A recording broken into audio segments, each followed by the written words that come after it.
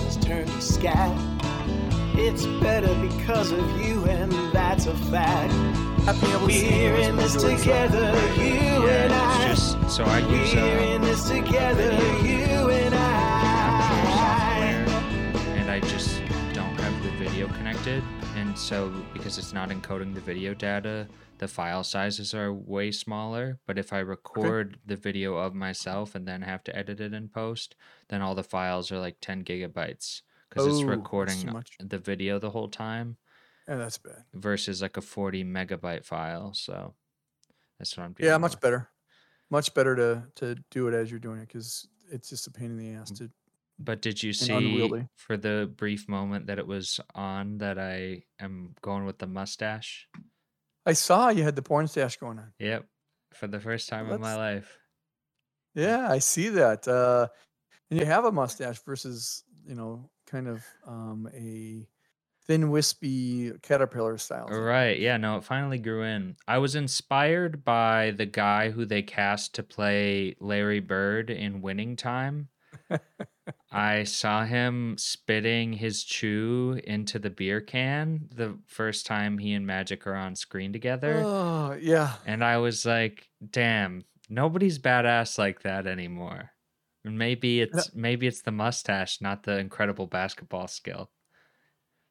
Yeah, Larry wasn't badass like that either, but that's okay. I'm not saying that it was accurate. I'm saying that guy who was cast that way looked badass. I didn't say I was inspired by Larry Bird. I said I was inspired by the guy cast as Larry Bird in Winning Time. Because Larry Bird did briefly have a mustache, but his was pencil thin versus the guy who they cast as Larry Bird had a pretty solid mustache. Yeah, he did. And his hairstyle, though, was pretty spot on to what Larry was sporting at the time. And then he had some weird hairstyle going on. He had some odd. If I could grow out, if I had that amount of hair to grow out, I would try to go for that Larry Bird haircut, because nobody has that. It's not even like really a mullet. It's just its own kind of thing. But there's a good reason nobody has that. No, he looks a little bit like Big Bird, and his last name's Bird, so that, it all adds up. But it's also kind of cool too. So yeah, I shaved the beard down to a 1 and kept the mustache. Yeah. And now I won't look like every white guy with a beard and glasses. I'll look like every white guy with a mustache and glasses. There you go. Which I think is a smaller subsect. So it is absolutely. People will not text me at midnight when they're at a bar going, "I just saw your twin," and it's some random white guy with a beard and glasses who looks nothing like me. As happened Friday night when I happened to be inspired to shave my beard.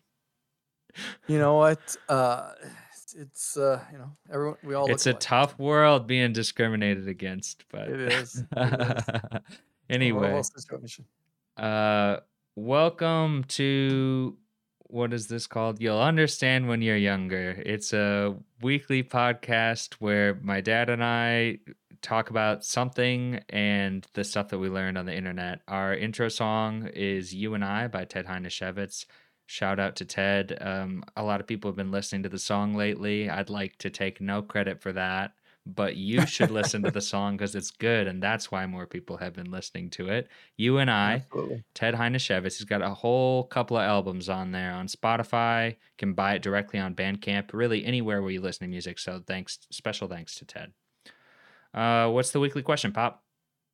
All right, so I do have to ask you, did you read the weekly question before the show? And I'm just curious to see if you did or not. I did not. Perfect. Good.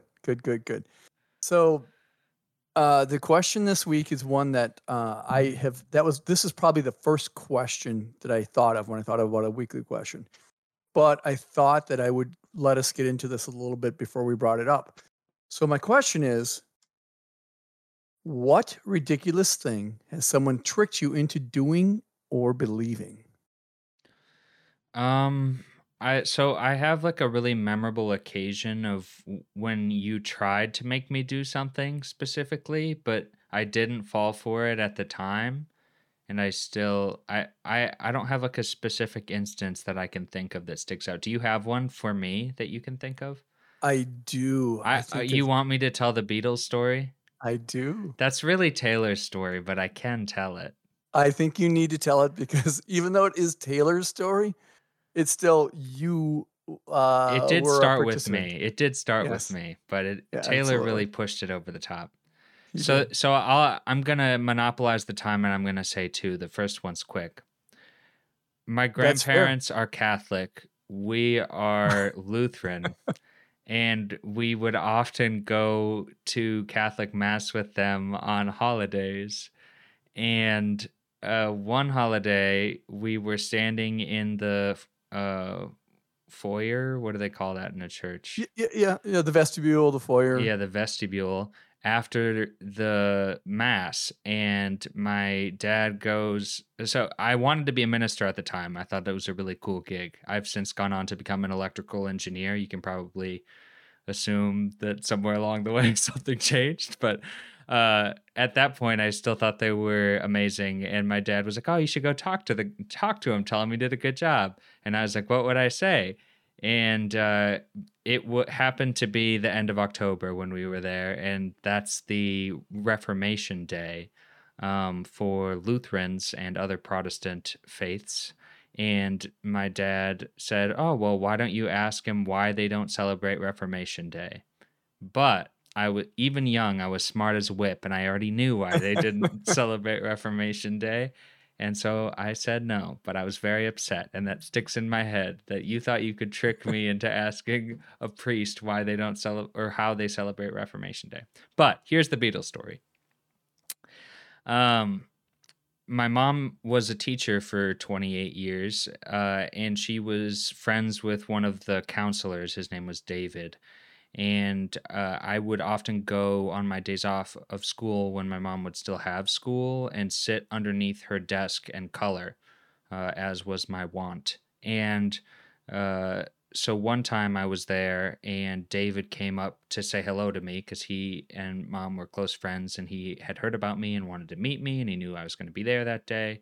Yep. And so he brought me up one of those little Guitar Hero guitars, even though there was no Guitar Hero station to be found. But I had never seen one before, and I thought it was really cool.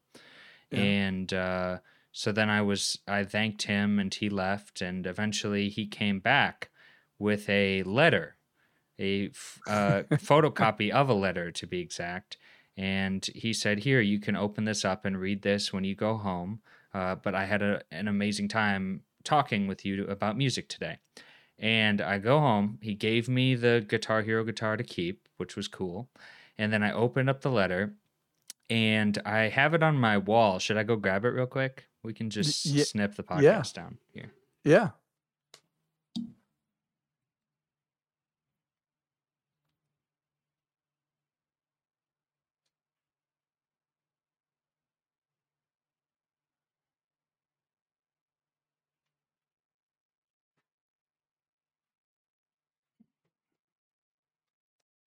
All right, so this is a letter that is framed and hanging on my wall at all times, except for now when I've pulled it down to read it to you guys.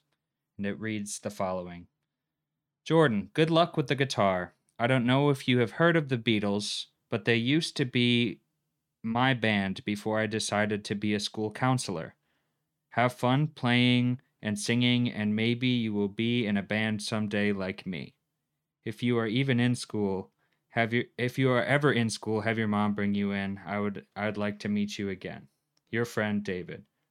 And then he had a photocopy of all four Beatles except for George Harrison, where he had cut out his school picture and taped it onto the paper. This is how photocopies used to work, everybody.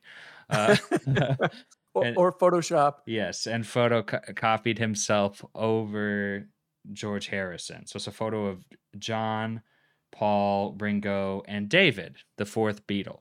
All right. So I was pumped about this. I had never heard of the Beatles before, except in one place, Fuddruckers, which we had a location nearby. Yes. and they had a booth, this particular Fuddruckers did, that had 1,000,000 photos of the Beatles, like all in a row right next to each other, hanging all over the wall. I'd forgotten about this part. It was the Beatles booth. And so I was like, wait, the Beatles? I remember sitting in the Beatles booth and my dad telling me when I asked who these people were that they were the Beatles. Like, that's so cool that I met him and he was one of the Beatles. So I come home, I tell Dad that I met one of the Beatles. He's like, oh, that's great. And Mom's like, yeah, isn't that great? Like, oh, so cool that he gave you that guitar. And I was like, amazing. And I'm like, Taylor, I met one of the Beatles today. Taylor's 3 years older than me, still somehow had not heard of the Beatles. And I was like, oh, check out this letter and this guitar. He's like, oh, that's so cool. We'll have to buy Guitar Hero so I can play with the guitar. Whatever. We go to Fuddruckers and I'm like, let's sit in the Beatle booth. Let's sit in the Beatle booth. This is a couple months later. And Mom and Dad are like, fine. And we're walking over to the Beatle booth and I go, now, which one's David? He's the one with the mustache, right? Which in a lot of the photos that we were looking at would have been Ringo, but they had long forgotten that he had photocopied himself over George. So they just agreed. So then I thought Ringo was David because I didn't have the letter on hand and couldn't really run an analysis of the photos. So this was the second confirmation that this story was true. I knew a Beatle. His photos were all over this booth, and Taylor was right next to me to hear it. And so all fine and dandy, right? Come end of fall, right? Almost in time for like final tests and winter break. And Taylor comes home absolutely fuming from school. And Mom makes dinner. We all sit down. And then there's like that traditional family question, like, oh, how was your day? And you either get a fine or good or a bad. And Taylor goes, Nope. Well, I have to tell you something. And Mom goes, what? And he goes, I got called to the principal's office today. And so she, in an angry tone, assuming that Taylor had done something wrong, as often one does when going to the principal's office, goes, why did you get called to the principal's office today? And he goes, because my teacher said that I was a compulsive liar. which is a great accusation to have from your teacher. Right. So even though this story wasn't a lie from Taylor, you have to question how the teacher formed that opinion. Right. Anyway, Mom goes, well, why did she accuse you of that? And he says, well, we were doing a music unit in music class, and she was asking if anybody knew who the Beatles were, and I raised my hand and I said that I knew a Beatle and that he worked with you and he used to be one of the Beatles. And she goes, Paul or Ringo? And I go, no, his name is David. And she goes, okay, very funny. There's no David who was a Beatle. So like good one. And Taylor doubles down on it because he's seen the letter. He got the confirmation from the booth. No, my mom works with a Beatle and his name is David. He's one of the 4 Beatles. And so Taylor got sent out and yelled at by the teacher for trying to make a joke while she was busy teaching and monopolizing it, and then sent to the principal's office for being a compulsive liar. Taylor comes home and tells us this story, and then all of a sudden, my dad, you, start laughing really hard because you guys realize now months later that Taylor had believed your chicanery around the Beatles incident. And so Taylor's pissed. He's like, how could you guys lie to me about this? I'm getting in trouble at school for lies that you guys are telling me. And then I, damaged by Taylor's damage, and also just by, I mean, it was a rough year. I'm pretty sure that was the year Santa got ruined for me too. But I just said he got ruined for me. He could be a bad guy. Santa got ruined for me too. I started wailing and screaming and throwing my food about the room. And I must have been in, I think I would have been in 2nd grade at the time. Yeah, you were young. But old enough to not really have a temper tantrum. But I was having a temper tantrum and I was screaming, how could you do this to me? How could you lie to me? I can't enact it very well now. And Taylor was pissed, and then he went to his room and didn't eat, and I sat there and wailed loudly for another 15 minutes, and that night has been called the Beatles incident ever since. Now, I don't know if I delivered that very well. Generally, I like to tell it when Taylor's around so that we can kind of play off of each other, but that's the best my memory can serve me. So yes, I still have the letter. I kept it, and it's now framed because though it wasn't funny at the time, it is one of my favorite stories. So I was tricked. It is absolutely good story. I was tricked into believing that I knew a Beatle.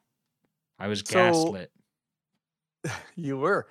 So I do need to. I don't know if I've ever shared this story with you, Jordan, which is part of the other reasons why I asked this. I wanted to ask this question about time. For Christ's sake, I've been hearing the same shit for the last 10 years. Well,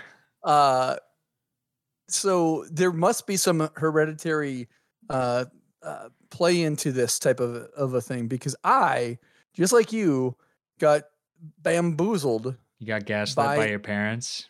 By my dad. Oh, by my man. dad. I wouldn't necessarily say my parents.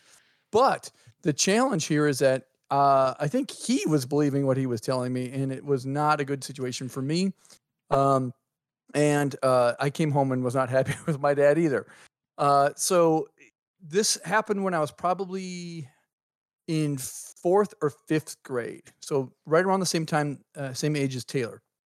And we were sitting there in confirmation. So I was at church in confirmation. So every Wednesday night we would go and do confirmation classes. Previous to the classes themselves, we would do a dinner, and the dinner, you would bring dinner in for the whole group. It was just your group, eat dinner. And so during the dinner, you'd talk about things, right? Right. And so we started talking about football, because, I was, 4th, 5th grade. I played football. I love football. Everyone loved football. And we started talking about the Vikings and started talking about various different things.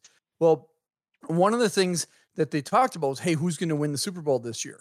And so I said, well, it doesn't even matter who wins the Super Bowl because it's rigged. And my confirmation teacher is like, what are you talking about? I said, yeah, the whole thing's rigged. The mob owns all of the stuff from the NFL. No, all the games are rigged. That's why there's so much gambling on them. Man. And so my teacher's like, what are you talking about? And then of course all the other kids are like, Brian, you're nuts, man. The NFL's not rigged. I'm like, yeah, it is. My dad told me it was rigged. So like when the the Miami Dolphins had their perfect season, it was because the gamblers got involved and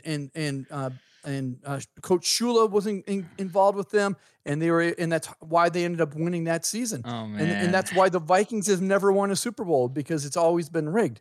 And so, of course, no one in the class is believing any of this, and they're looking at me like, you're a nut job. Oh yeah, you're a nut job, and why would you even believe anything like that? And so it got to the point where it's very similar to Taylor.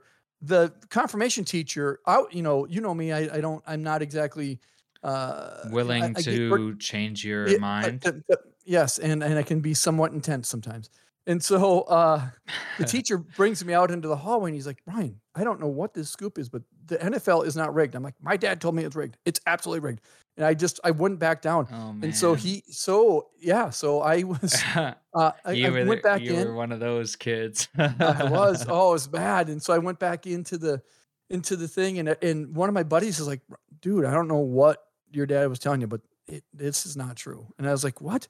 And so I get home, and of course I asked my dad, I said, Dad, we had this discussion about the NFL and it's rigged. He's like, it is. And so he still, I don't know if he still believes it, but he believed it at that time. I'm certain he still believes that to this day. Oh my gosh. It was the most uncomfortable situation I've ever been in personally, it's for sure at that time, but maybe even since then, because I was, hardcore defending the fact that the NFL was rigged. Especially at that age, even when once you're sitting at a table where everybody is telling you that not only have you said something wrong, but you're saying something kind of nutty. Like, not only is it, I had a similar experience, not worth getting into, not with myself, but one of my confirmation buddies, almost basically did the same thing that you did.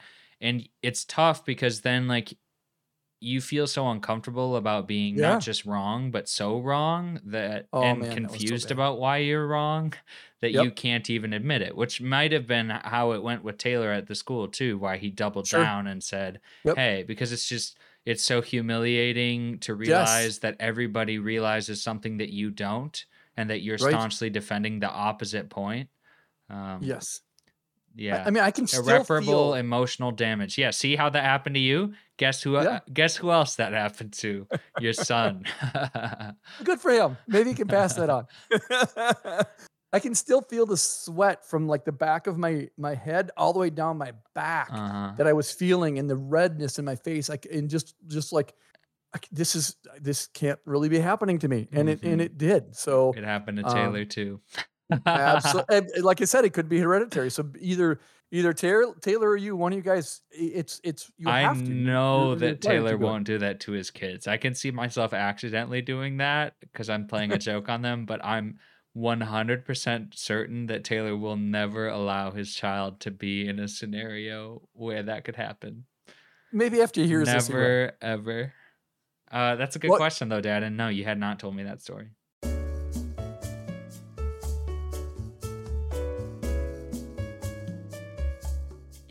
Okay, so a lot of stuff has been happening recently in the last 250 years pertaining to the US government. Quote unquote recently. Yes, in the past 250 years, a lot has been happening regarding the United States government structure. And instead of talking about specific issues, I think that some of the problem that we face as citizens is amount of knowledge we retain about how our government actually works, because it's a Right. tricky little system that they devised. And so I thought we could talk about federalism, Sure. how it was conceived, what it was meant to do, and then you and I can just kind of evaluate the different parts on not on how they've been executed, but whether or not you as a founding father would have made the same decision. Sure. That sounds like a great idea. So, um I think if you asked most people what form of government we have in the United States, they would probably say democracy, Democracy. right? And then if you Yes. press them a little further, they would probably say representative democracy, which Ooh, that might is be tough. which is true. Um, we have a representative democracy. That's how we elect our leaders. But the system of government that we have is different than how we elect our leaders. We have a federalist system that Yep. is filled with elected positions, elected by the people by district, by voting district, which is a funny concept to me in the day and age now where we have the ability to tie people's um, individual votes to their home, because there's now this like gerrymandering issue where people on the right and the left will get into the zoning offices and change the zones so that a particular party will win a particular district, even though like 49% of the votes in that district would be for the other party. Right. Breaking it down into simple majorities versus just counting up all the votes is how it's always been done. For one reason or another, I'll let our people who listen guess at why. But you elect a person who will go and vote on your behalf on the issues that actually get made or into laws, executed, or reviewed. And federalism is a special system. Do you know the definition of federalism, Pop? The actual official definition Or of it, I can you would just say, describe it? yeah. So it's a system of government where you have power divided across multiple different entities, if you will. So it could be local, state, or national, and it allows each of those different entities to act independently and make their own decisions as part of the system. Absolutely. That's a perfect description of federalism. And the thing that is interesting to know is that most of the issue with founding a United States government was the fact that the states were made up of people who, the 13 colonies at the time, were made up of people who had specifically left England because they were uncomfortable with the central mode of power that existed there and in most Yep. of Europe. And so they came to a place where things were a little bit less regulated, a little bit more libertarian. And then there ended up being appointed governors, and those governors had territories, and those territories became colonies. And then we rebelled against the English crown. By a miracle, we won. And then we had to decide, okay, well, now that we've won this land, how are we going to organize it? There's a big push to leave it in the predefined state organization and just have all of these states, but not have them be united. The disjointed states of America could be an alternate timeline. Feels like that right now. Yes. And I think that is part of the sting of federalism, Dad, but we'll get into that. And so they tried this where it was mostly just a legislature of state opinions, and there was no leader. Under the Articles of Confederation, there was no federal government, and they claim it didn't work. Maybe it did, maybe it didn't. I wasn't alive then. And so they came back to the drawing board, and there were a couple big names who called themselves the Federalists, who were in favor of having a more unified national government while also trying to balance the preservation of states' rights, which is an interesting concept that the state, I think it's because, again, there was much slower information transportation, right? We had the Pony Express delivering our mail between places. So saying that a state, like, for example, New Hampshire and then California would have the same amount of say over a matter was an issue that the Federalists had to answer for. Because obviously there's a lot more people who would end up living in California. It's a much larger area. And how do you say that one state, just because it's an arbitrary boundary, has more or less say than another one, or that they should have the same say, even though they have different populations? Wyoming has 480,000 people, and Texas has, 15, 20 million, 30 million. I don't even know how many they have at this point. Yep. And so they devised this very, very complicated system in the Constitution. And that formed the national government, and then everything that wasn't included in the Constitution was left up to state governments, and whatever wasn't in state constitutions was left up to local governments, and whatever wasn't up to local governments was left to the individual. So even in this system where was not designed to give central authority to one figure like in a kingdom, the amount of people who have a say on your freedoms in federalism ends up being massive, because you have three different levels of government that can kind of restrict your actions in a way.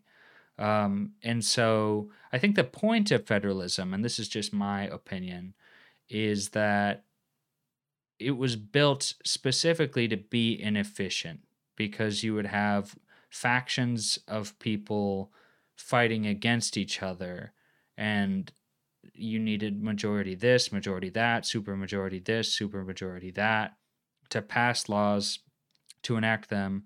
And then a separate guy who has his own separate election is tasked with enforcing them. And then there's this judicial system, which has appointments instead of elections, which performs judicial review on laws to determine whether or not they're explicitly granted that power in the Constitution. And all of this is designed to prevent laws from being made in the first place. And I think that is and only the most important laws that more people can agree with than not would get passed. And I Right. think that is what has worked all too well, where the government is completely at this point inefficient, and because it's so vast and has so many different levels, there's a lot of places for corruption to leak in. And I don't just mean people with bad intentions, I mean people who with no intentions at all. um, and I think that the system, it frustrates a lot of people because they don't understand who has the power, whether they do, whether their local government do, whether the state government does, or whether the federal government does. And I guess I just think that understanding that that's how it's laid out is a good way to do it. Is a good way No, to that's good jumping off point. I agree with you, and I think that giving that background is helpful for people who don't fully understand it. This is a huge topic, and so I'm sure we're not going to be able to get as deep as we could. But I'm looking forward to the discussion. So, do you know how many articles were in the original Constitution? Articles are headings where they discuss different things. Well, I mean, so There's a preamble that does not count as an article. sure. So articles in the Constitution. Well, there's the Bill of Rights, which is 10, but that's separate from articles. So I would say there were, I don't know, 4. That is close, but not quite. There's 7, but I would say that the first 4, or maybe the first 5, are probably the most important. So, Sure. do you know what the first article of the Constitution is? So no, I don't, not off the top of my head. See, Thank goodness this I'm is not taking great. This is why citizenship we're test. this is why we're doing it, right? Because I guess, yeah, to expose my lack of knowledge on the articles of the Constitution. yes, I mean everybody as they get older, the further they are from their schooling. So I Yes. mean, what better than a refresher course? They make Yes. people above 55 take a driving course in Arizona. Be good if people could vote and knew how their vote counted, because I think a lot of people are upset about how their votes don't always seem to make an impact, and yet they don't even know how they're supposed to make an impact. So, Well, I know our votes are counted. I just don't necessarily know the various different articles. Now, I will tell you that you have a friend. I have a friend of mine that you know, Paul, and if he were listening to this, I'm sure he would be cringing. Like, what? How do you not know this stuff? But it is what it is. it's okay. Article 1 sets up the legislative branch, Article 2 sets up the executive branch, and Article 3 sets up the judiciary branch. And then Article 4 talks about how to deal with states. It's kind of like a whole hodgepodge of things in Article 4. They've Sure. got some clauses in there about what power states have versus the federal government should have. And then Article 5 outlines the process for making the amendments. And so that would involve our rights and the things that they can change. And then Article 6 is just a notification that if they ratified the Constitution, that it would be the supreme law of the land, and that any state that didn't have to follow, or that didn't follow it above its own constitution, would be in violation of it. They'd have to formally secede in order to not obey it or whatever. And then Article 7 was just like how they were planning to ratify it. So that's not really anything. Sure. And then each state went on to ratify it, and then they all started making their own state constitutions, which allowed them to make laws that could be superseded by the federal government at any time, although they didn't know it when the government was first established, because when the government was first established, the purpose of the judiciary was not outlined exactly in the Constitution as it was later interpreted. So there's this famous case, Marbury versus Madison, where the judiciary the Supreme Court gave itself the power of judicial review, which was their ability that they've now used extensively to look at any law that is passed or any action that is taken by a government, and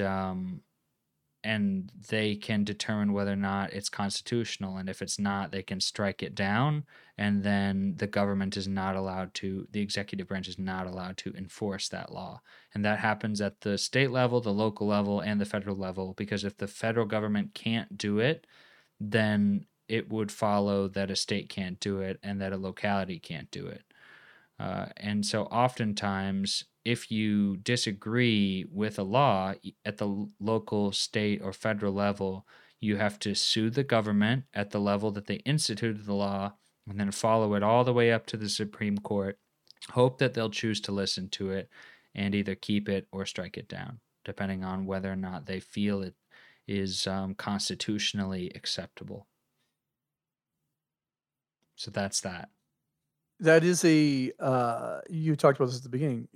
It's complex, and like you said, it's not necessarily efficient for that process to occur, because as you also just mentioned, just because you want to bring a case to the Supreme Court does not mean it's going to get heard by them. Right. They have a huge list of cases that people want to bring to them, and they only select certain ones. And here is the argument that I wanted to make with federalism, that I think one thing that didn't necessarily get fully thought out was that aspect of appeals where laws can be instituted at the local level quite easily, by simple city council votes, and they stand until they can be struck down, and they can be struck down by district judges, circuit judges, appellate judges, or whatever.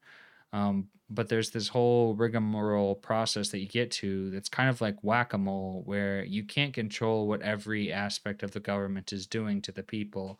And so I feel like, in a way, we often are being pushed in a direction by things that are put into effect, and don't have the immediate ability to share our opinion as voters and as active participants in our government. And the whole point of the system was to make it so that it was very easy to have a say in your government. And I feel like our system has done better than a lot of other countries, but still failed us in some regard, where there's just so many different people trying to take the reins that it can be difficult to get a hold of them yourself. Absolutely. So, what do you think the best part of our government system is relative to other ones, Dad? I guess your personal opinion. So my personal opinion actually ties back to the point you were just making. Even though, as you outlined it seems like we don't necessarily have a say in what's being happening at various different levels. You actually, as a citizen, have the ability in this type of government to push yourself into a certain spot to have that say.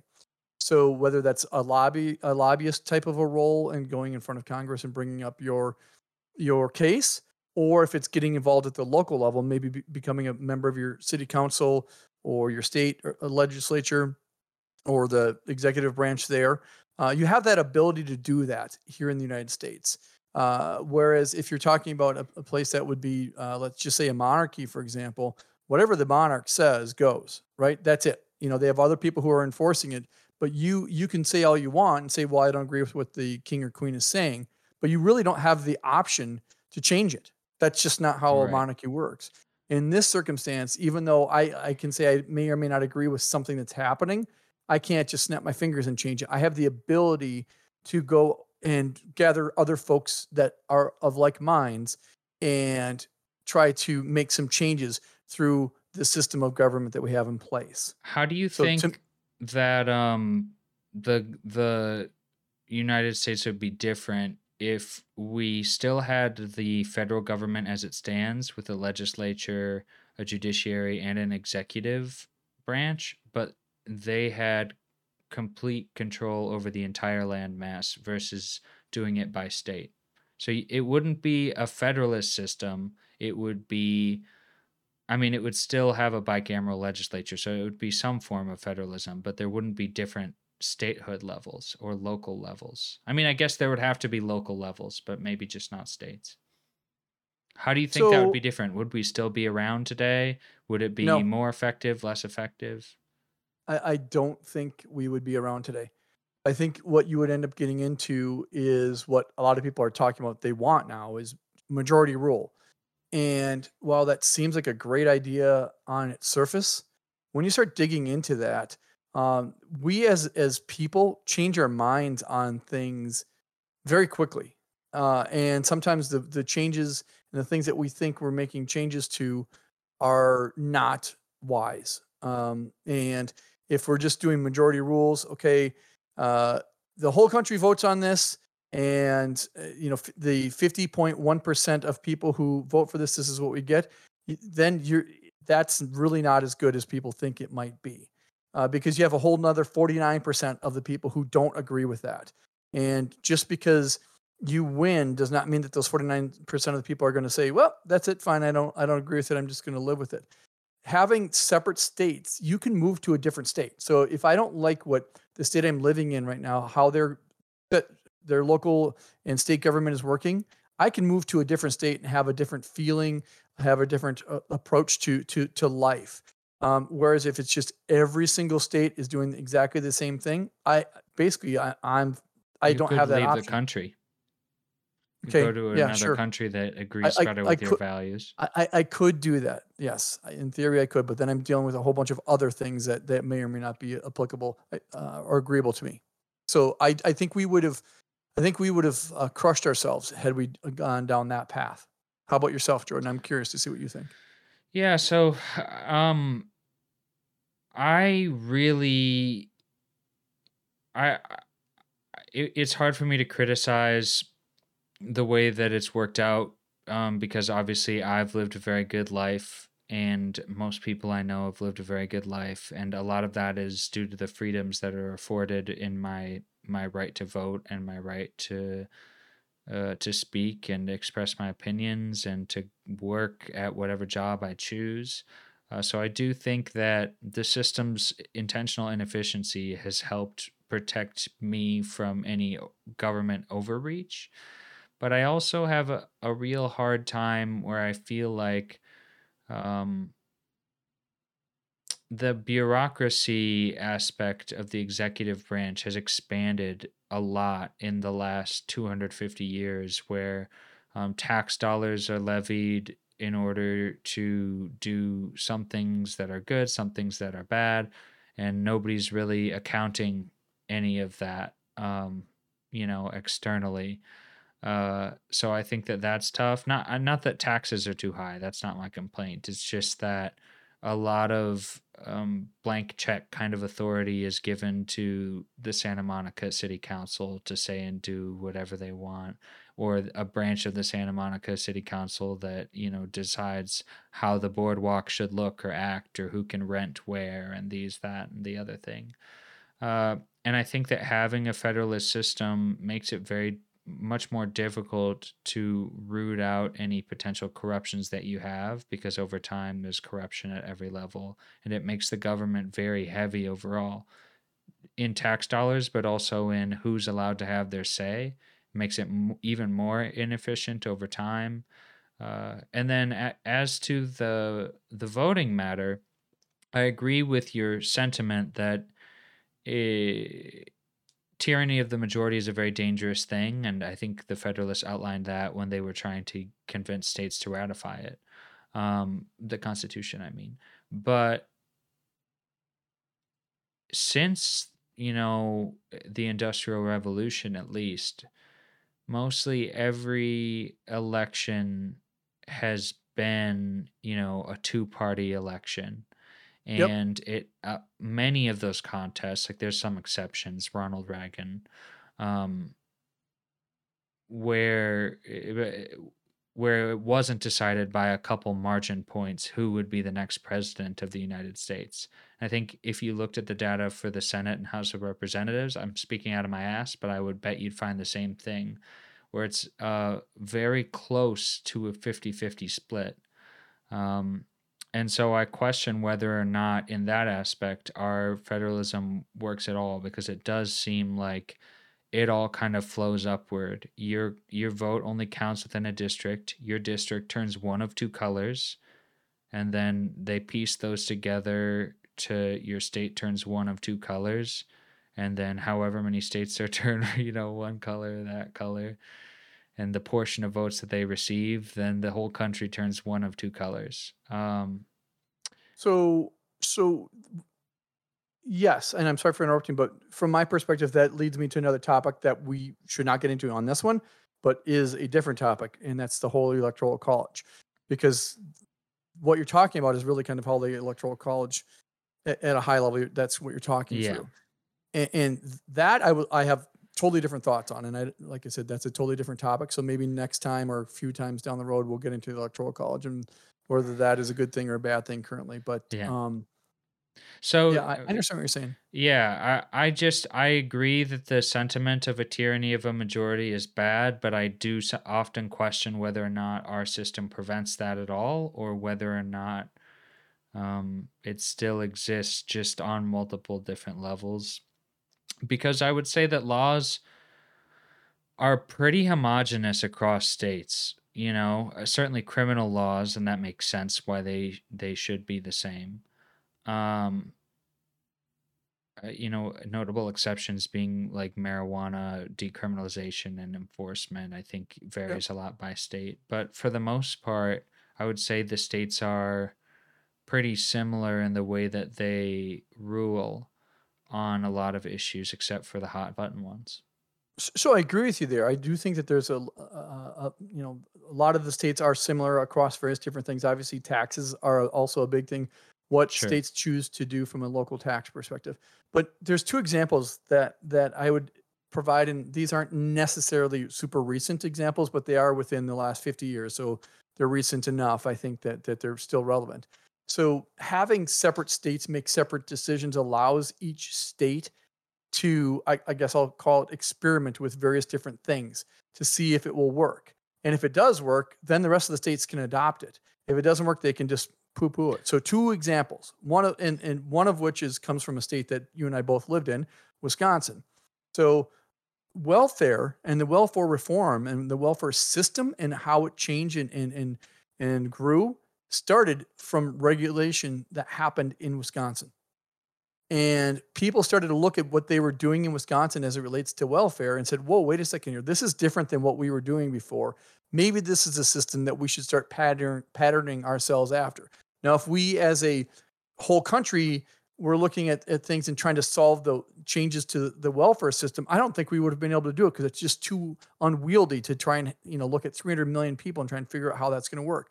But when you get that to the local level and the state level, welfare allows you, the local stuff allows you to look at something like welfare and make changes and test them at a local, county, level and then a state level. So that's one example. The other example, and this is, I think, still very, very relevant, is the environmental protection stuff and EPA laws that took place and started in California, right? Because of the things that they started to enact in California around EPA, we started to see various different other states interact and enact those things. I will tell you, growing up as a kid of the 70s and the 80s, while I was outside and still enjoy being outdoors, the environment was on the top of nobody's minds outside of places like Hawaii and California, maybe Oregon, Washington State. Those were quote unquote tree huggers. People didn't care about the tree huggers. In the Midwest, we cared about our big trucks, burning trash in the can out across the street. That's my favorite photos of your home when you were a kid. The trash pits. It's a scene out of Rocky. You just need a doo-wop group. Yeah. So again, that started that wave, right? Where California. And your argument would be that it wouldn't have gotten done if legislation only happened at a national level because a majority of people were not interested in it. Correct. But people were inspired by a smaller group of people instituting it. Bingo. See, that makes sense. And maybe that's true. But when I hear that, I just think, yes, wouldn't it have been better if the EPA instituted those And again, I'm sounding very pro-federal government and unilateral decision making, but That's fair. I don't necessarily mean to come off that way. But wouldn't it have been better if the whole government was just like, yes, please stop polluting the rivers, please stop cutting down trees, that absorb our carbon emissions, this, that, and the other thing, and just instituted it nationwide, like Yes. Nixon did in 1972 or whatever. Like, wasn't that a breakthrough, like, big thing that the federal government did, establishing the EPA? It was huge. The challenge, though, is that their people were not happy with that. I mean, the folks from the West Coast were super happy about it, but the Midwesterners, especially when you start thinking about what the EPA regulations were, right? It was about emissions for cars, emissions for factories, things like that. What was occurring in the 70s? Let's take the gas prices out of it, but what was occurring in the 70s in Michigan? They were manufacturing cars, right? Mm-hmm. What was occurring in the 70s and the 80s in Ohio? Same type of thing. It wasn't only just car manufacturing, but there was steel manufacturing that occurred in Pennsylvania, things like that. So those people were not happy because they wanted to be able to do what they were doing without the government getting involved. And so while it proved out that the changes that California was enacting and the things that Nixon did in 72 that weren't Watergate related were exactly the right approach, But they wouldn't have happened if it they was wouldn't have just happened. based off No, of a no, because national again, Democratic vote. Yes. right, because majority rule. If we just look even the representatives, so let's just take the Congress and the Senate. Right. The people from Pennsylvania, the people from Michigan, the people from Ohio, the people from the Midwest Rust Belt stuff, they never would have voted for that. And while there's plenty of representatives from California, there certainly wasn't going to be enough to overrun all of the rest of the country. Right. That's another interesting thing about our form of government is our bicameral legislature, where we had to balance this again, this concept of states' rights versus people's rights, where it was understood and still is because it's written into our law that due to these artificial boundaries that we put around regions and call states, that just because something is a state, they should have a certain amount of say. So we have the House of Representatives, which is demonstrative of population, right? So people in California have more representatives than people in New Hampshire. But then you have the Senate, where New Hampshire and California both have equal amount of say because they both have only 2 senators. And I think that is an interesting approach because bills have to make it through both the House of Representatives and the Senate to get executed into law. And I'm wondering, do you like that? Do you like the concept that there is a part of the legislature that is solely based on the fact that something is a state? Do you think that we could be more or less effective if we just had a population-based model like the House of Representatives? Or do you think that the concept of statehood is important on its own? What are your thoughts on that? So I think it's important for states to be recognized on their own. I think that it's also important to have both a population based and and then a Senate style based, where each state has equal representation. We'll talk further about that when we get to the electoral college and kind of the deep roots of that. But I think it's important for, again, the whole majority rule type situation. At least from a Senate perspective, everyone's represented equally and allows each state to have, feel like they're being fully represented. But then you've got the Congress, the House of Representatives, where the majority, the people who have the high populous locations and the majority actually get to have their say. So it's in theory the best of both worlds, and So, that you have. yeah, that's a good answer. My question is, suppose there was a drunk cartographer, right? And he's drawing out the maps, and this is the official, as soon as he writes it, it's canon. This is how the maps are going to be drawn, right? So He picks a longitude for the edge of California that goes along this mountain range, but he accidentally writes down the wrong number. So now it's 4 times as large as it was, and it encompasses the entire Southwest. Okay, everything else remains the same except there's 46 states instead of 50. All right, and California is much larger. It's got the people in Arizona in it. It's got the people in New Mexico in it because this cartographer made a mistake. Let's say that's what, 90 million people.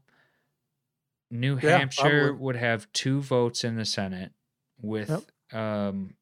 700,000 people, and California, mega California, would have 2 votes in the Senate Yep. just because a cartographer made a mistake. I guess that's a system that confuses me.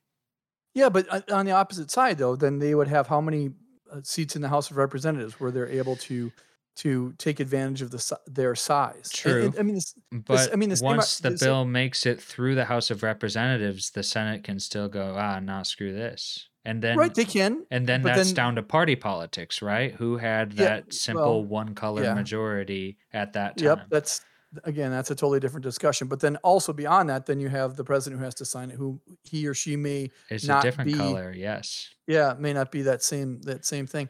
So what you're talking about, Jordan, I think really comes down to to me, the fundamental issue with our system of government, and you kind of hinted at this earlier, isn't necessarily the system.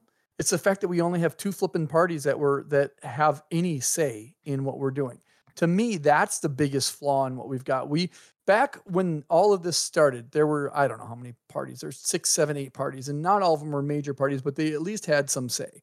Right now, we literally have 2 parties. If you can claim to be independent and you can claim to be a moderate, but when it comes down to it, when you're voting in local elections, you can vote for your independent person, but most people, like it or not, whether they want to admit it or not, when it comes down to it, they're going to either vote for red or blue on that presidential level. Not everybody's going to do that. Some people are going to say, screw it. You know what? Even if my vote doesn't quote unquote count towards one of these 2, I'm going to either write in somebody else or I'm going to vote for a third party. It's not a viable third party. And we've seen examples at the state level from a governor perspective where a third party candidate has jumped up and done things. And from a national level, we have seen a couple elections where senators. No, we've seen a couple of elections from a presidential perspective. John Anderson in 1980 and Ross Perot in the 90s, where they kind of jumped up and got some votes. But realistically, we have 2 parties, and to me, that is the biggest fundamental issue that we've got. So do you think that with our existing form of government, this federalism, indirect democracy, I guess, representative democracy, that there could exist multiple parties? Like, could we sustain that, or would something have to be changed in the way that our legislature is run? Because other systems do try and do it where they have multi-party votes in Yep. parliament systems. That's a big Yep. thing. But then to form a government at all, you have to have a majority Like a coalition. cobbled of the different things. So then that's just a majority rule anyway, kind of. Yep, They're it saying is. we're not even going to do this if we can't have a majority. And here we say the same kind of thing, but it's you're either a red or a blue.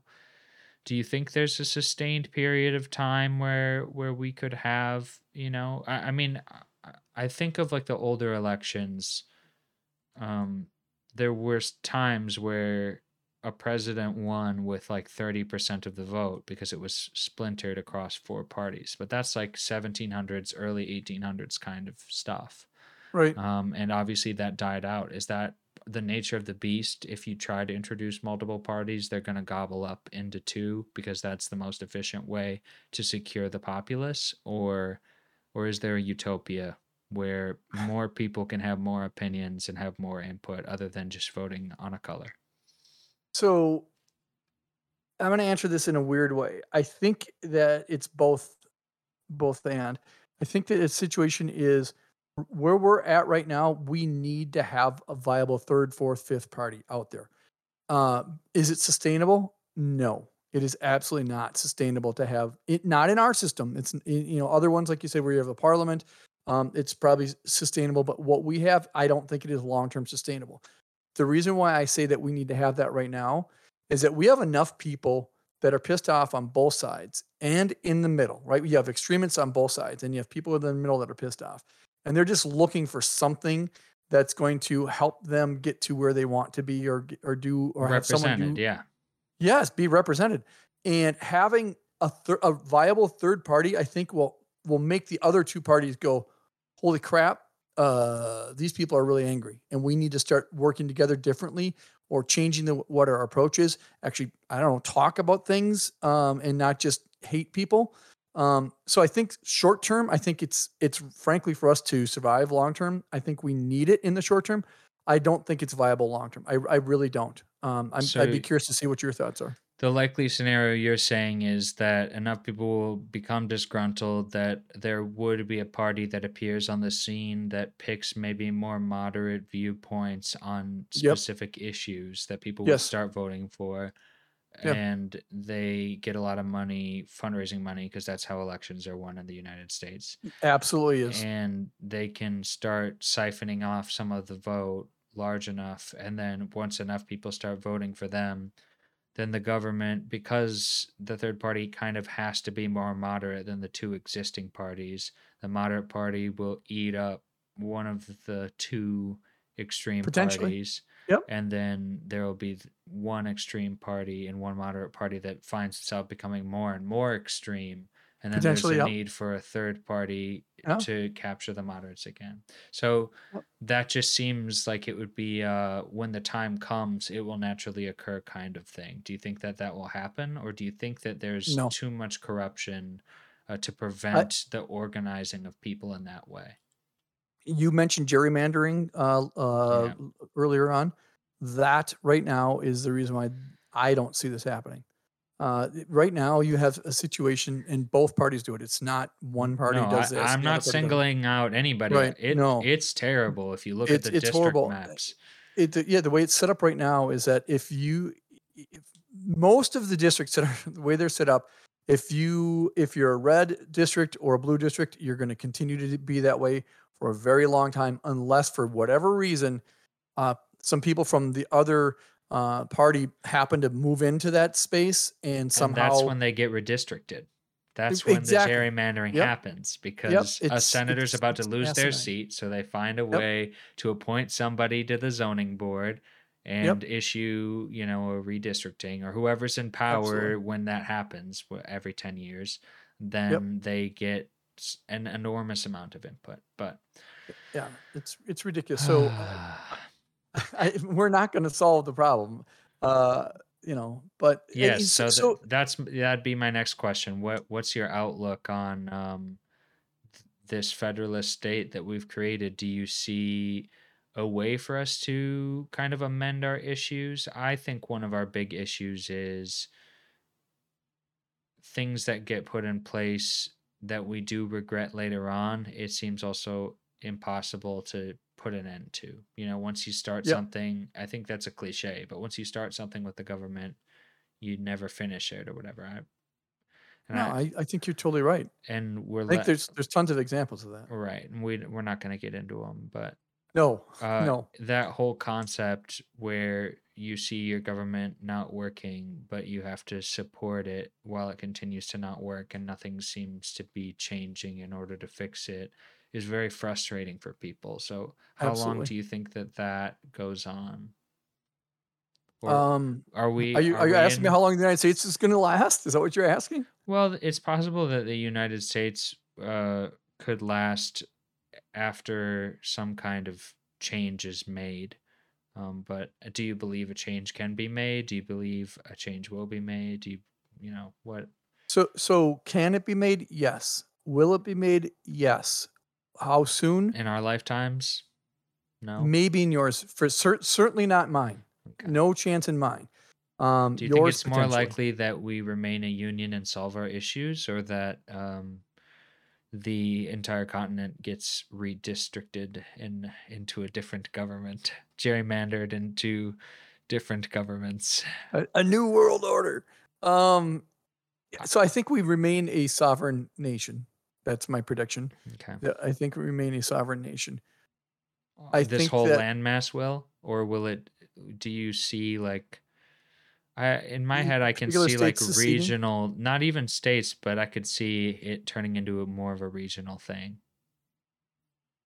I don't know how that would happen. It would involve a lot of bloodshed or a leader who really doesn't know how to manage things. And I don't know if it would happen in my lifetime, but I could see it happening. That would absolutely be a violent and not a peaceful situation. There's no way that it becomes regional without there being bloodshed. That it's just not going to happen. Right. I agree. So I don't know. Do you think it's more likely that governments break down, or that we continue this globalization trend, and that one day there will be one government to rule every human on Earth? One ring to rule them all. Yes. I hope that doesn't happen. Because that gets to the whole discussion of what we're having right now, right? Where can you go? You can go to Mars. You could move to Mars. Yeah, potentially. So that scares me, because each country's got its own things, own goals and needs and wants and desires, and each populace of that country does. Maybe those. So again, just to play devil's advocate, I will say I do not want a global government. I'm afraid of the government at all, even though I'm not really a libertarian. But do countries' needs and how they're different only exist because they have their own governances? Like, if they're yes, we would lose a lot of culture, but my point is, are people really that unique across areas, or is it just that way because we've kept ourselves divided by area? Like, that's my states' rights question. Like, it's just the work of somebody who drew a map, right? It's like, oh, here's this river. Like, now this side of the river is France, and this side of the river is Germany. And this guy in the 40s disagreed which side of the river was Germany and which side of the river was France, right? So, like, a lot of it seems arbitrary and based off of cartography, not based off of any actual different needs that exist, to me. I guess on a local level, there's some truth to it about, like, hey, like, we have a homeless population in LA that needs to be addressed. The national government can't really get in there and take care of that. But there's a lot of things that we seem to value differently as nations only because we're separate nations. I don't know. So, am I making any sense there? You are, Jordan, and that's a very hard question to answer, because if I say, yeah, we're different enough that we need to be separate, your next question is, okay, how is someone who lives in Argentina so very different? Yes. Yeah, there's, other than culture, it's tough to put your finger on it. And so I would agree culture exists, but why does culture exist then? Does it have to do with blood? Does it have to do with lines? What does it have to, why is culture different, So some of it's language, right? And I know that doesn't seem like culture, but that some of it's that. But to take a step back, one of the things you said is, how are our needs so very different? And so let's understand what our needs are, right? We all need to eat. We all need to be able to be productive. So whether that means you have a job and make money, or or something like that, and then we all need to be able to have a place to live, right? And those are really the basic needs that every single person needs to have, regardless of whether you live in Africa, you live in Siberia, or you live in if we Central could America. all eat and had a place to live, do you think we would still have a need to be productive?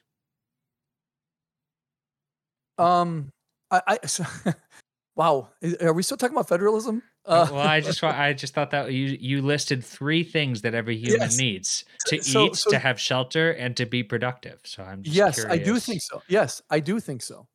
Okay. Because I think that it's our innate nature for us to do something, to not just to search for food. But if we all had food and shelter, no, I think it's more than that. I think it's more than just search for food. I think that's how and why other things grew up and existed. We don't need to dive around the sports angle. Let's dive everywhere.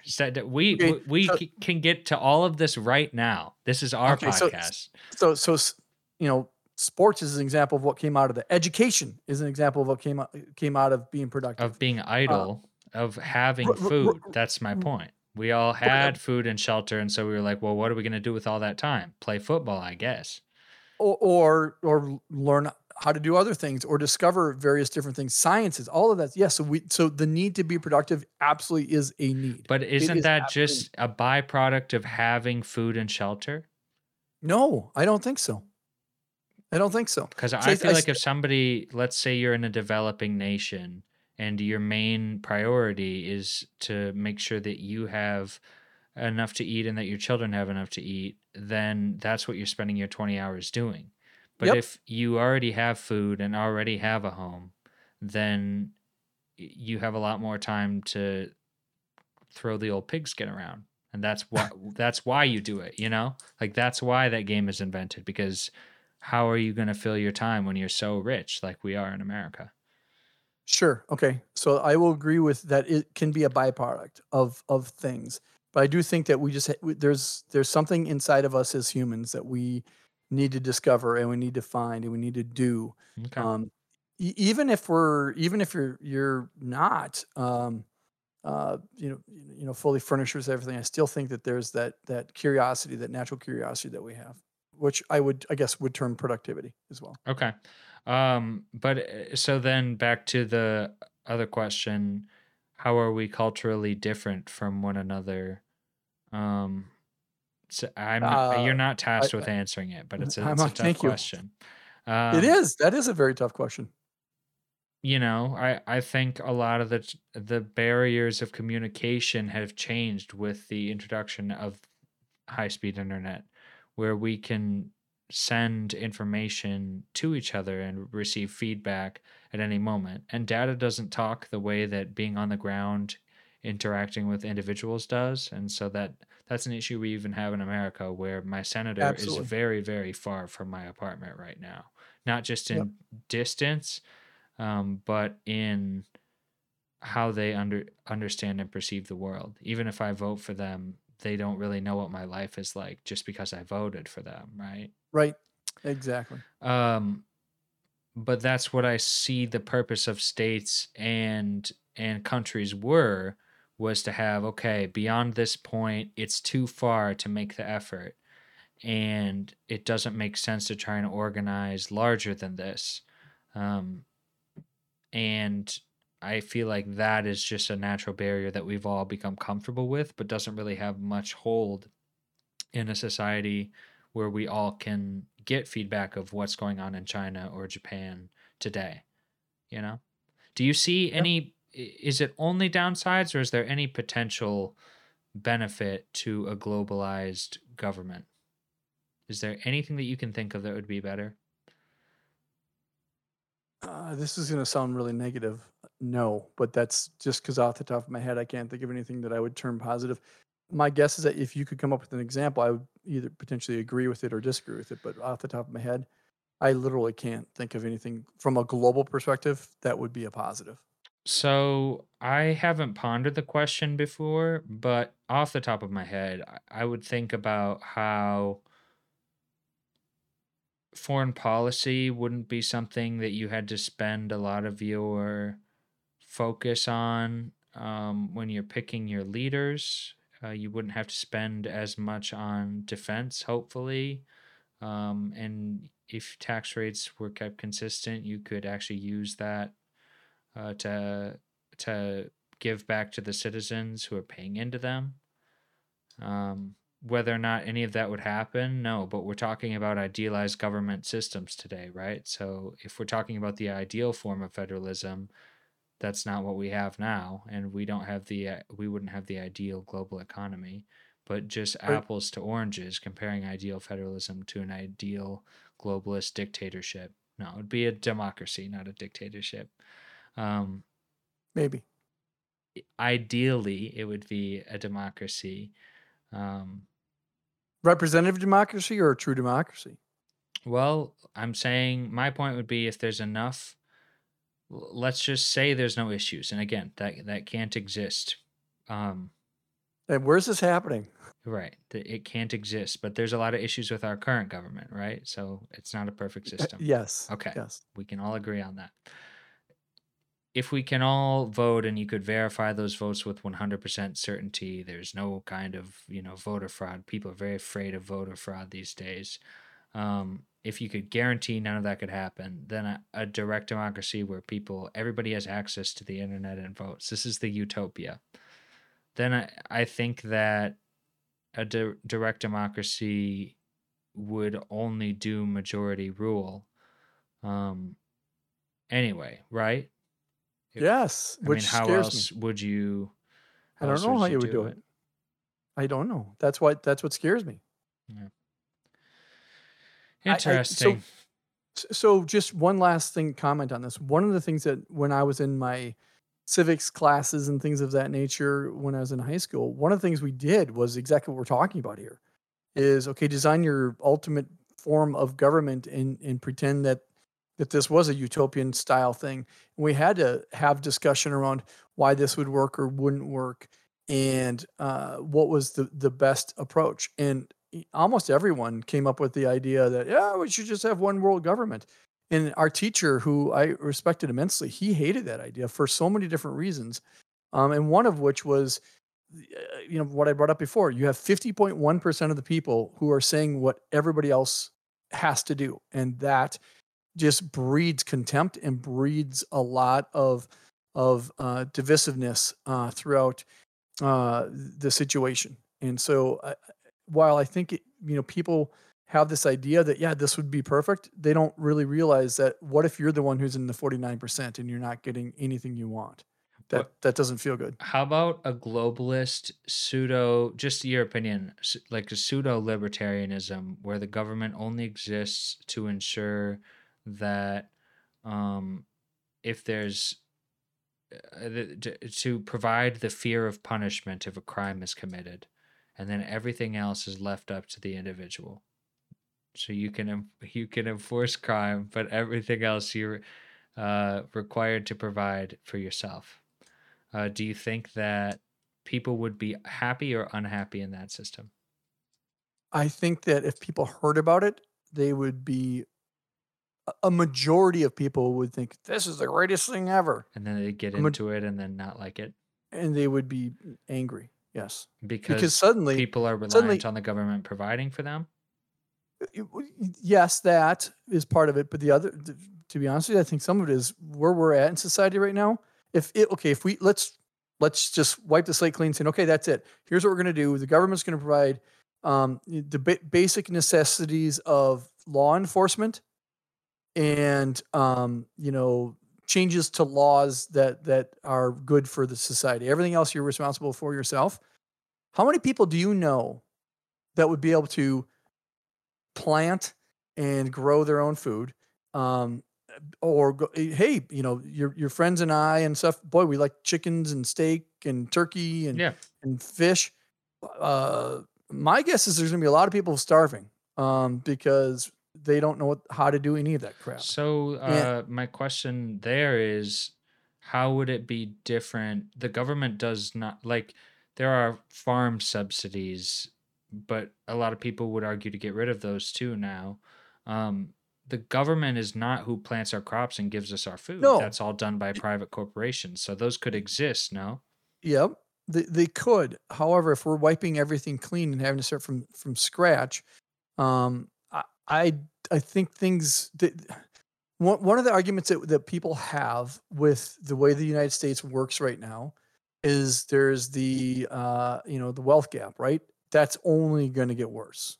Only going to get worse in the system that we're talking about here. And even though it's utopian, in theory, the utopian system, it's only going to get worse because the people who have the ability to be the creators are going to continue to be rich and richer, and the people who don't have, for whatever reason, they were blessed with a different talent, so they're not able to do that kind of stuff.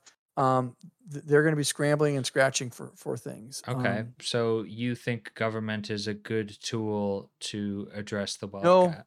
Okay. No, I Got it. don't. Just I wanted don't. just wanted to guess No, you on that no, no, one. no, no, no, no, no, no. I do not. I'm just saying, if you think there's a wealth gap now, it's only going to get worse if In a everything fully is hands off. capitalist system. Yes, flat out yes, and I will defend capitalism, to my dying breath.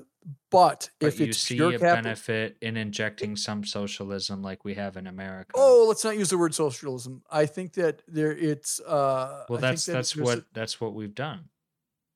I think there's some benefit to having the government play a role in things. Limiting the free market. Not having pure capitalism. Right. So, but you should be able to say those terms without being afraid of how they're going to be taken. Because, like, I'm not saying we have socialized healthcare here in America. We don't. We have a private system, but we have a public option in a lot of places um, to help people who can't qualify for this or that. That's an example of socialization that people are afraid of. But they did it to address, maybe a wealth gap kind of scenario. So I don't know. And we again won't get into this today so much, but are we saying that that's highly efficient and works really well? Yes, I get your point, but then, what does a lack of regulation do? That goes back to your other point. It Yes, leaves people in the dust. So the happy yes, balance is good, is what you're saying.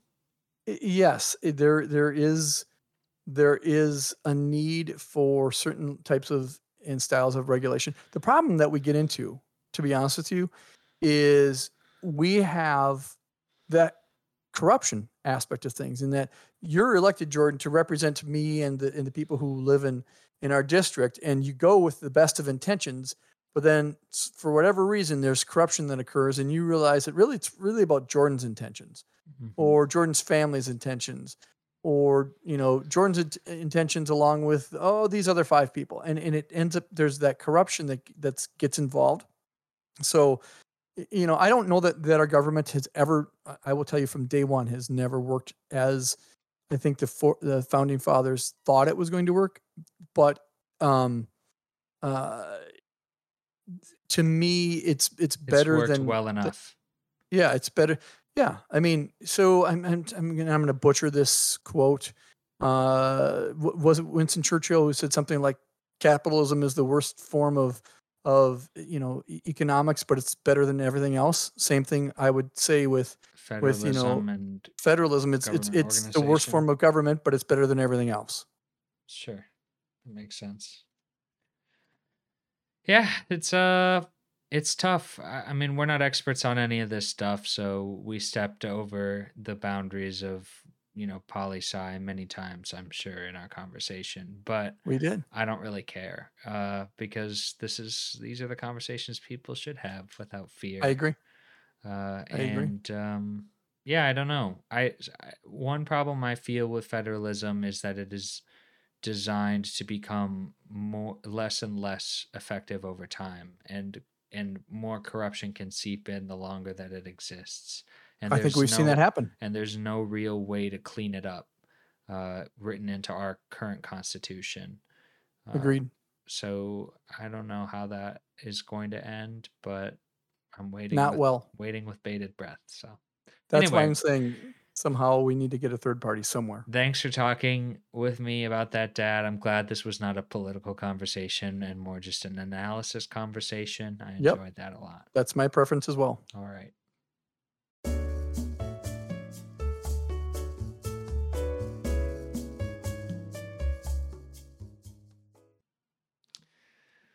Okay. This week in media, I'm just gonna do a quick shout out instead of talking about something. I discovered the song "Follow You, Follow Me" by Genesis, uh, for the first time, even though I'm like, kind of a little bit of a Genesis fan, not a huge one, but I like a couple of their later albums. But this was obviously like their kind of breakout hit, and it Yeah. is a smashing song. Everybody should go listen to "Follow You, Follow Me" by Genesis.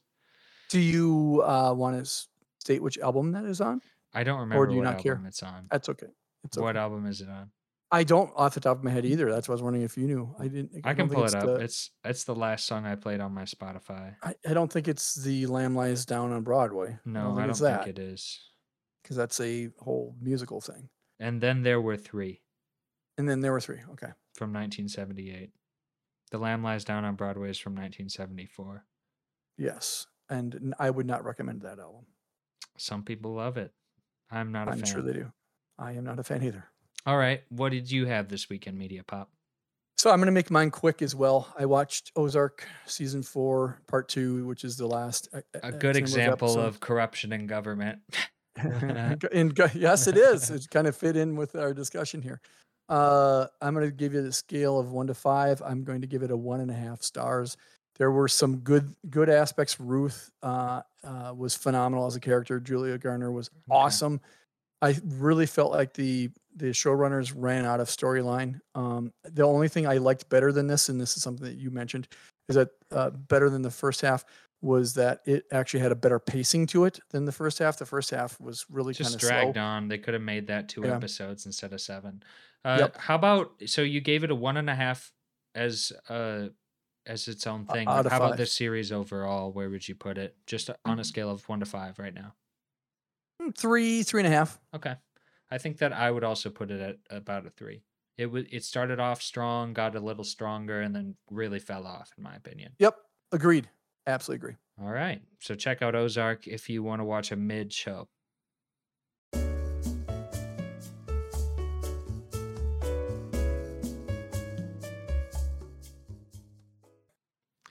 Okay. Something I learned this week.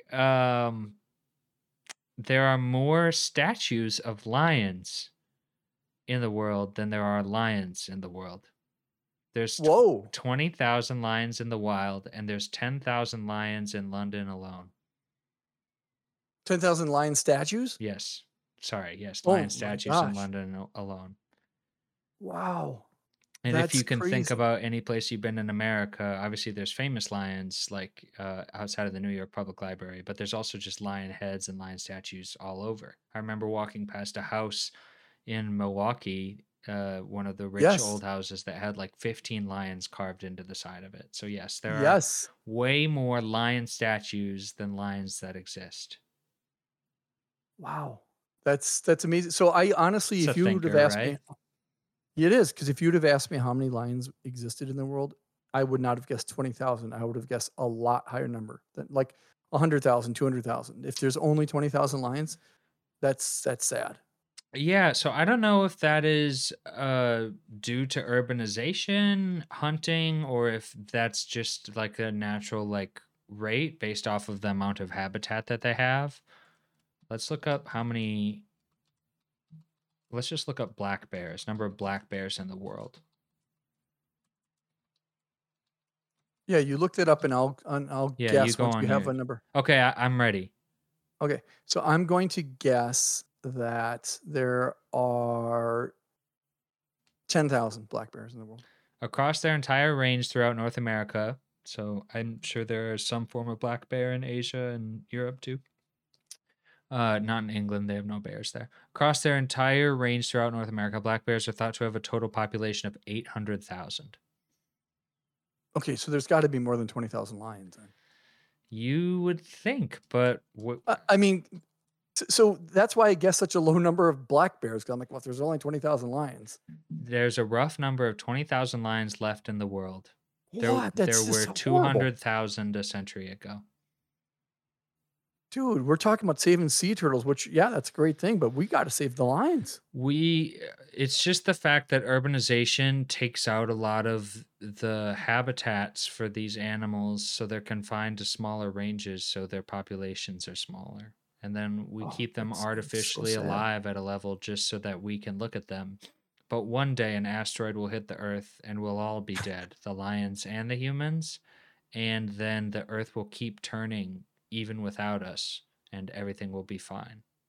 And we won't have to worry about federalism anymore. Right. Won't have to worry about federalism, and the Earth won't care that the lions are gone. The Earth won't care that the humans are gone, and everything will be completely fine for the Earth. It just won't be fine for us. And so on one hand, it's very beautiful to try and save biodiversity that we've killed off by being the worst living creature that has ever existed.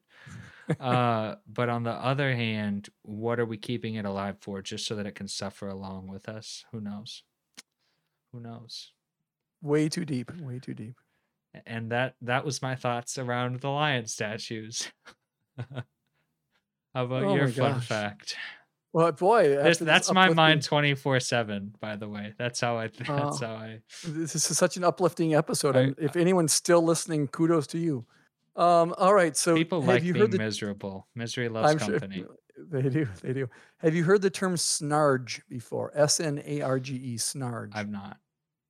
All right, so snarge is, speaking of a very uplifting topic, when you are flying a plane and something gets caught into the engine, that is considered to be snarge. So snarge can take a lot of different things. It can be birds. It can be A goose. In the it case can of be Captain Sully. Yes, exactly. And that was the most. I was going to ask you, what's the most famous incident of snarge? And you already answered that. So that is what I learned about. I realized that what snarge That's a was, number fun one. word. Snarge. Yeah, it is. How'd they come is. up with that? Did you So- read that? So I was trying to figure that out, and I didn't see a real definition of how they came up with that word. I think someone just said, "Oh, it sounds like snarge." I don't know. So one other thing that I wanted to say: what do you think the most unusual type of snarge? And we'll limit this to animals. Type of animals. That's Type of snarge. gone there into is. a plane engine or hit a plane. Yes. Well, I'm gonna say that it was some kind of treed animal, like something that hangs out in a tree that could jump into the plane right as it's taken off. So maybe not a bird, but like a squirrel or a spider monkey or something. Spider monkey. I like that one. Okay, well, I'm not sure about the spider monkey, but I will give you a couple of them that I have on the list. Turtles, Oh, that's so sad to think that a turtle went into a plane engine. snakes, That's fine. and rabbits, That's fine. and cats. That's good. I wish there were more cats than birds. More cat snarge? More cat snarge than bird snarge, you know? Yes. So anyway, that's what I learned about this week with How snarge. And on earth did any of those animals become snarge? They were floating 30,000 feet above the earth and just so snarge doesn't have to happen in mid-flight, right? It can happen right when so you turn on the jets. right when you're taking. Yes, as soon as you're starting. These must have all happened in countries like or regional airports, right? I mean, Well, this is all based on FAA data. what in the what I'm hell? looking at. I know. What I thought the same snake thing. is like climbing into a plane engine at O'Hare? They have I a don't know. quality control issue here. There's something that needs to be addressed. It could have been a snake crawling into an engine in a rural airport. Think of it that way. Snakes on a right? plane. Very, There you very, see. very There you go. crazy. So one last thing on snarge here. My numbers are from 2019, so that's the most up to date numbers. But how many documented snarge strikes do you think there were in 2019? 1,000. Not even close, my friend. It's way more than that. It is a fair number more than that. 20,000. Much closer. 17,358 documented cases of snarge in 2019. That makes sense. Like if you're flying, I would think you'd hit a lot of birds. And there's so many flights that happen in the US even on a daily basis. So 1,000 does seem a little bit low. But mostly all of them have to be birds. Yes, absolutely. And as you well know, we did not have 17,000 airplane crashes in 2019 in the United States. So most of these are a situation where it causes little or no damage. Right. I remember us being on a flight once where one of the engines just burned up. Maybe it was due to snarge or maybe not. But it didn't affect us at all because that's why there are other engines on the plane. Absolutely. Because planes just use their engines to get up, and then they basically just fall out of the sky. Absolutely. Yes. For 3 or 4 hours. Right. Or longer, 8 hours if you're going to London. Yeah, could be. Could be.